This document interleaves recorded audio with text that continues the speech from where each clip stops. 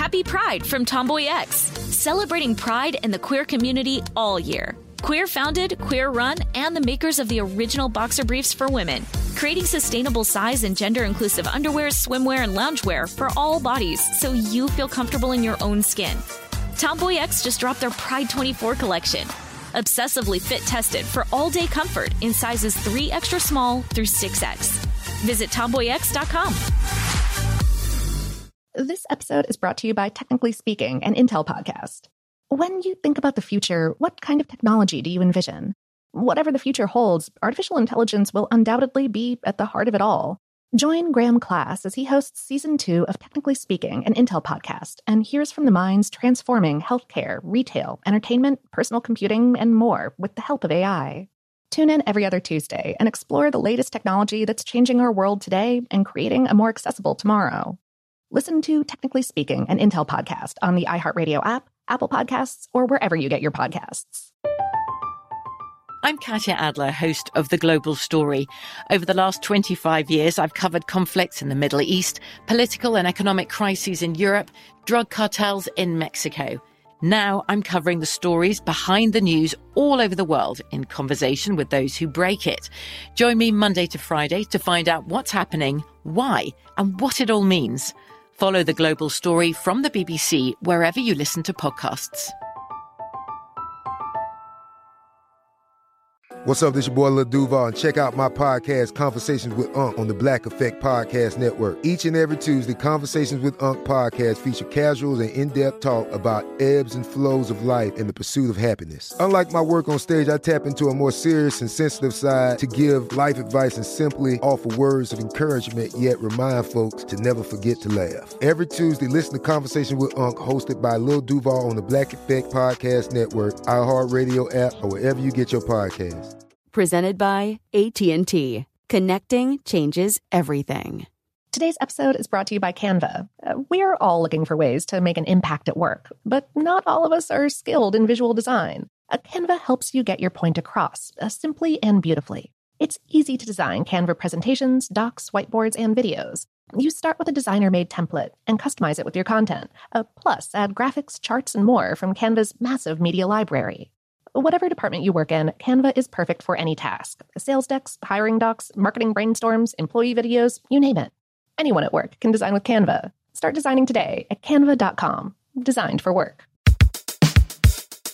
Welcome to Brainstuff, a production of iHeartRadio. Hey, Brainstuff, Lauren Vogelbaum here. For all of the Facebook posts that fail to use correct punctuation, and for all of the grammar geeks who insist on pointing out those errors, there's some compelling evidence that, well, the geeks are sort of right. In 2017, a labor dispute in Maine was decided based entirely on the lack of an Oxford comma. Before we delve into the case, though, let's examine the Oxford comma. Also known as the serial comma, this punctuation mark is the final comma in a list of things. So if I were to write, I love studying octopuses, comma, fungi, comma, bacteria, comma, and snails, that final comma is the Oxford comma. But it's acceptable in the English language to forego that final comma. In many cases, your meaning will still be clear, but some examples show how confusing leaving it off can potentially be. One popular demonstration is the sentence, "This book is dedicated to my parents, comma, Ayn Rand, and God." Without a comma between the last two items in that list, it's ambiguous whether the author is thanking three entities or whether they're thanking their parents and then clarifying that their parents are Ayn Rand and God. Thus, an Oxford comma can help prevent confusion by separating specific items in a list. This comma is called the Oxford comma because it's required by the Oxford University Press's style guidelines. There are other equally respected and used style guides, like the Associated Press Style Guide, which prohibit the use of the serial comma. Examples of both exist in media, with news sources preferring AP style and other publications relying on the Oxford comma. There are also plenty of passionate debates about the merits of each style, elevating the comma to celebrity status among grammarians and the like. And, as I said at the top, this comma was recently at the center of a labor dispute between drivers and the company for whom they worked. While the drivers insisted that they deserved overtime pay for delivering dairy products, the company disagreed, pointing instead to a state law that spelled out work activities that did not lead to overtime pay. Quote, and follow with me here, this is awkward out loud, the canning, processing, preserving, freezing, drying, marketing, storing, packing for shipment or distribution of agricultural produce, meat and fish products, and perishable foods. Okay. The answer, the judge determined, existed in the first sentence, in that phrase, packing for shipment or distribution. Without an Oxford comma before the word or, it could be interpreted to mean that, because the drivers weren't packing items intended for either shipment or distribution, they could be paid overtime. But with the comma, then the sentence would have contained separate activities. Packing for shipment would have been its own distinct activity, as distribution would have been. With packing and distribution listed as two separate things that didn't warrant overtime, the dairy driver's case would have been lost. But because of the lack of a comma, it wasn't.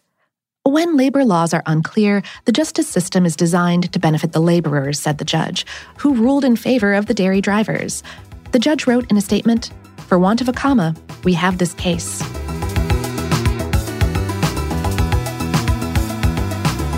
Today's episode was written by L'Oreal Dove and produced by Tyler Klang. Brainstuff is a production of iHeartRadio's How Stuff Works. For more on this and lots of other nitpicky topics, be kind to your fellow humans on the internet. Visit our home planet, howstuffworks.com. And for more podcasts from iHeartRadio, visit the iHeartRadio app, Apple Podcasts, or wherever you listen to your favorite shows.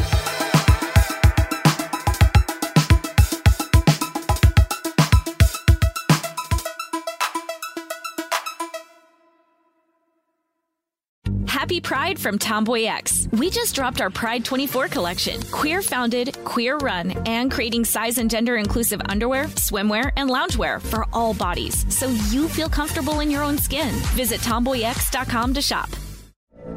From BBC Radio 4, Britain's biggest paranormal podcast is going on a road trip. I thought in that moment, oh my God, we've summoned something from this board. This is Uncanny USA.